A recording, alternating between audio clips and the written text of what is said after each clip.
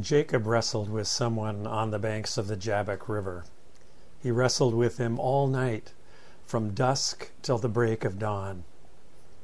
He names that place Peniel, which means the face of God. For I have seen God face to face, Jacob said, and yet my life was preserved. So often we tell this story as Jacob wrestling with God. But the Hebrew says Jacob wrestled with a man. In the ancient world, it was believed by some that rivers were infested with demons. Some rabbis say that Jacob thought he was wrestling with a demon, but when light breaks, he discovers he is not wrestling with a demon, but instead looks into the eyes of God. Wrestle with your demons. Look into your darkest doubts, and you may find yourself looking into the eyes of God. In his Torah commentary, Gunther Plaut suggests that when Jacob begins to wrestle, he is still his old, crooked self. He tries to extort a blessing from this man in the dark of night. Jacob emerges, Plaut says, into a new moral consciousness. He sees himself as he has never seen himself before. In demanding and receiving a blessing, Jacob is wounded. He walks away limping, and he receives a new name, Yisrael. There may be a wordplay here in the Hebrew. Yisrael sounds like Yasharel, which means the one whom God sets straight. But Jacob is set straight at the cost of an injured hip, and he hobbles away with a limp. I wrestled for a while in high school. I was scrawny, but scrappy. You wrestle for just 6 minutes, but those 6 minutes feel like an eternity. Jacob wrestled all night. He wouldn't let go. Jacob dreaded the wrath of the brother he had cheated, and he faces an assault from the deity, Walter Brueggemann says. It is dark. Jacob doesn't know who it is he's wrestling. His adversary remains hidden in the darkness. Wrestling is very intimate and very exhausting. Jacob holds on through the night. He won't let go of his attacker, and in the end, only lets go when the stranger gives him a blessing. And with that blessing, a new name, which means he who contends with God and men has prevailed. That, in a few words, describes the whole story of Israel that unfolds in the Hebrew Scriptures. A nation, a people who contend with God and receive a blessing. Jacob and his descendants are scrappy. They hold on to God, and God holds on to them even at the cost of pain. Contend with God, and while you may receive a blessing, you will also walk away with a limp. If the story of Jacob tells us anything, it is that faith is sometimes contentious, that faith is not without doubt, that real faith wrestles through doubt, that faith does not let go in the midst of doubt, and that most blessings do not come without some pain. We may think of faith as simply trusting, and it is sometimes. But it is also wrestling with God as if your life depends on the outcome. It is being set straight and then walking away with a limp. As Walter Brueggemann says of Jacob, meeting this God did not lead, as we are wont to imagine, to reconciliation, forgiveness, healing. Instead, it resulted in a crippling. These are the marks of Israel, says Brueggemann. The new name cannot be separated from the new crippling, for the crippling is the substance of the name. Jacob, Brueggemann says, has penetrated the mystery of God like none before him and has prevailed. But it is a defeat as well as a victory. There is a dangerous, costly mystery in drawing too near to God and claiming too much. Jacob, Brueggemann says, is a cripple with a blessing. In the midst of this crippling pandemic, we are finding, strangely enough, some blessing. In our distance from each other, we are, in many ways, drawing closer to each other. As we hang on and wrestle through the night, we are discovering a deeper, more resilient faith, not without fear and disappointment and pain, but with a stubborn hope that will carry us through until the light of dawn.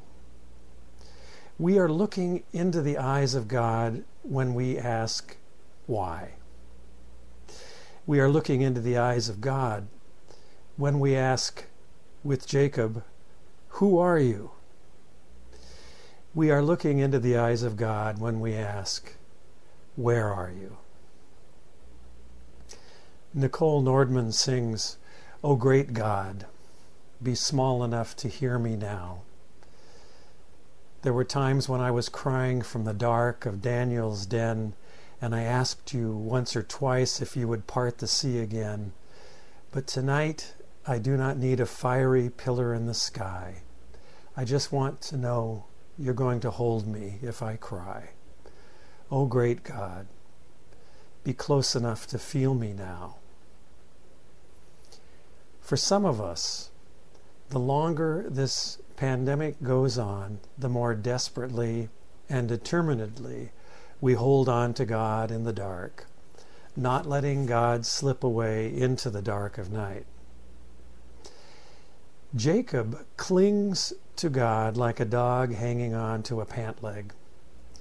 Sometimes that's the only faith we have, a desperate holding on against the odds in the face of bewilderment and doubt, hanging on until morning.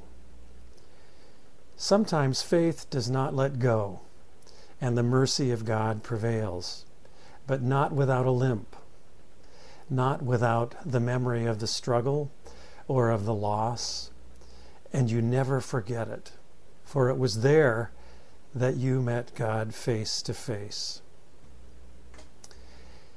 I'll never forget that night when I received a call from Sloan and James and I went to Children's Medical Center. I drove through the darkness in a violent thunderstorm.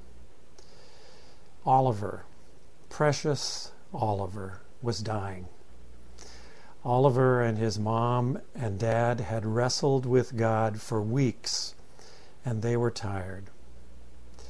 There in that sacred refuge in the midst of a dark, stormy night, after struggling for so long, asking for and receiving the blessing of Oliver's life, they now looked into the face of God with anguish and with peace as Oliver was taken from them. A severe mercy and an unforgettable loss, something they will always carry with them, even in their acceptance.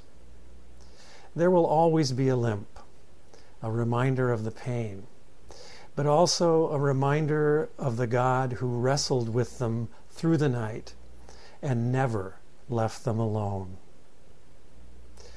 You cannot love and lose someone without limping. You never get over it. But the pain becomes sacred memory, a reminder that you were never alone, that you are not alone, a reminder that contending with God is not a denial of faith, but the deepest kind of faith. And when the morning comes, you let go of God, there to be blessed by God as you go limping on your way. And that place where you wrestled becomes a sacred place and your loss is redeemed with a new name, and you carry it with you for the rest of your life, this tender and severe mercy of God. I have seen God face to face, and I have prevailed. Our gospel story is not so much about hanging on as it is about letting go. If Jacob was the story of a desperate attempt to receive a blessing by clinging to God and limping away with that blessing, the story in Matthew 14 of Peter stepping onto the water is about trusting and letting go. After the feeding of the 5,000, Jesus had sent the disciples out in their boat onto the water, and he went up onto a hill to pray by himself. As Matthew tells the story, a storm came crashing over the lake, and the disciples were stuck in the middle of it, their boat battered by the waves, the wind against them. Jesus watches all this from the hillside, hears the screams coming from the boat, and decides to walk out to the middle of the lake without a flotation device to get a closer look. He didn't even get wet. He scared the disciples almost to death. They thought it was one of the living dead come to get them. Jesus calmly says to them, "Take heart, it's me. Don't be afraid." And Peter, caught up in the moment, tells Jesus he'd like to join him on the water, not in the water, but on the water. He steps out onto the waves. So far, so good. And then he realizes where he is, and he sinks like a stone. Jesus grabs him and gets him back into the boat. "Never forget, boys," he tells the disciples. "Keep your eyes on me, or you're sunk." Then things quiet down on the water. Forget for now the logistics of this story. Suspend your disbelief. The point here is that faith is not about hanging on. It's about stepping out and letting go. Easy to say, harder to do. I remember when our kids were taking swimming lessons. Our son Nils was in the beginner's class, and he was reluctant to leap into the water. His teacher, a big bear of a man, leaned over and said, "Afraid you're going to sink? You've got nothing to worry about. You're waterproof." His teacher then leaped into the water, and Nils followed. Jesus tells Peter, "Trust me. You're waterproof. All you have to do is let go." But Peter, trying to control things, loses control, and down he goes. Faith is trusting. Sometimes trusting is hanging on. Sometimes trusting is letting go.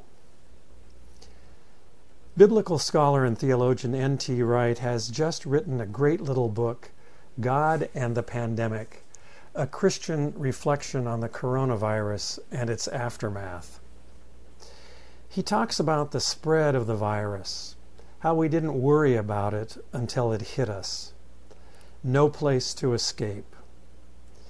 In most of the ancient world, Wright says, and many parts of the modern world too, major disasters, earthquakes, volcanoes, fires, plagues, are regularly associated with angry gods.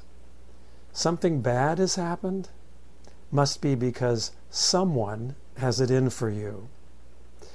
In the old pagan world of Greece and Rome, the assumption was that you hadn't offered the right sacrifices, or you hadn't said the right prayers, or you did something truly dreadful that even the old amoral gods on Mount Olympus felt it was time to crack down on you. The high-minded philosophers didn't think much of that, Wright says. They came up with three alternatives. First, the Stoics. Everything is programmed to turn out the way it does. You can't change it, just learn from it. Alternatively, the Epicureans. Everything is random. You can't do anything about it. Make yourself as comfortable as you can. And then the Platonists. The present life is just a shadow of reality. Bad things happen here, but we are destined for a different world. We have, Wright says, our modern equivalents. Some just want to tough it out. If the bullet's got your name on it, so be it. Most of the modern West, he says, is implicitly Epicurean. Stuff happens, but we want to scramble for comfort. So settle down, self-isolate. Plenty of Netflix. This too will pass. Some, including some Christians, he says, opt for Plato. Death isn't the worst that can happen. We're heading somewhere else anyway. All right, let's be sensible. But please don't shut down the churches or the golf clubs. Meanwhile, he says, in refugee camps, in the multi-story tower blocks, in the slums, the suffering gets worse, and the sorrow rises from the whole world like a pall of smoke, shaping the question we hardly dare ask. Why? Wright points out that in the first few centuries of our era, when serious sickness would strike a town or a city, the well-to-do would run for the hills. Part of the problem was often low-lying, fetid air in a town. The Christians, however, would stay and nurse people. Sometimes they caught the disease and died. People were astonished, Wright says. What was that about? Oh, they replied, we are followers of this man, Jesus. He put his life on the line to save us. So that's what we do as well. Sometimes trusting is hanging on with others. Sometimes it's letting go, and in letting go, giving away your life for others. We are, after all, followers of this man, Jesus. He wrestled, and he let go. Today, as we come to the table and receive the bread and the cup, we come limping, carrying a blessing. And we come trusting, all the while remembering that Christ has already gone through the waters of death ahead of us. Thanks be to God. Amen.